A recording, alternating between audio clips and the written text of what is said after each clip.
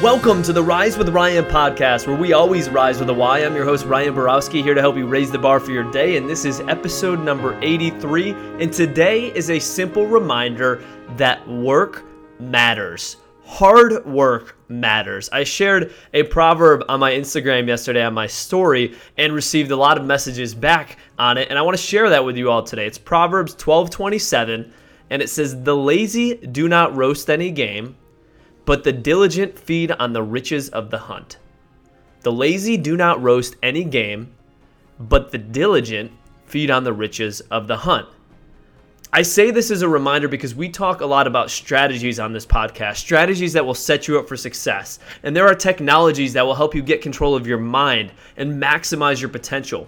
We've talked about all of those, and they are great. But at the end of the day, you cannot discount the value of pure, hard freaking work.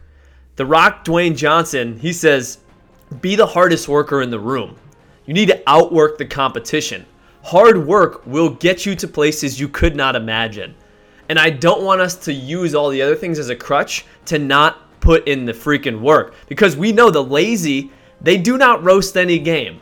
It's the diligent. It's the hard workers. It's the ones that have that burning desire to outwork every single person around them. They're the ones that will feed on the riches of the hunt. Let's not overcomplicate this.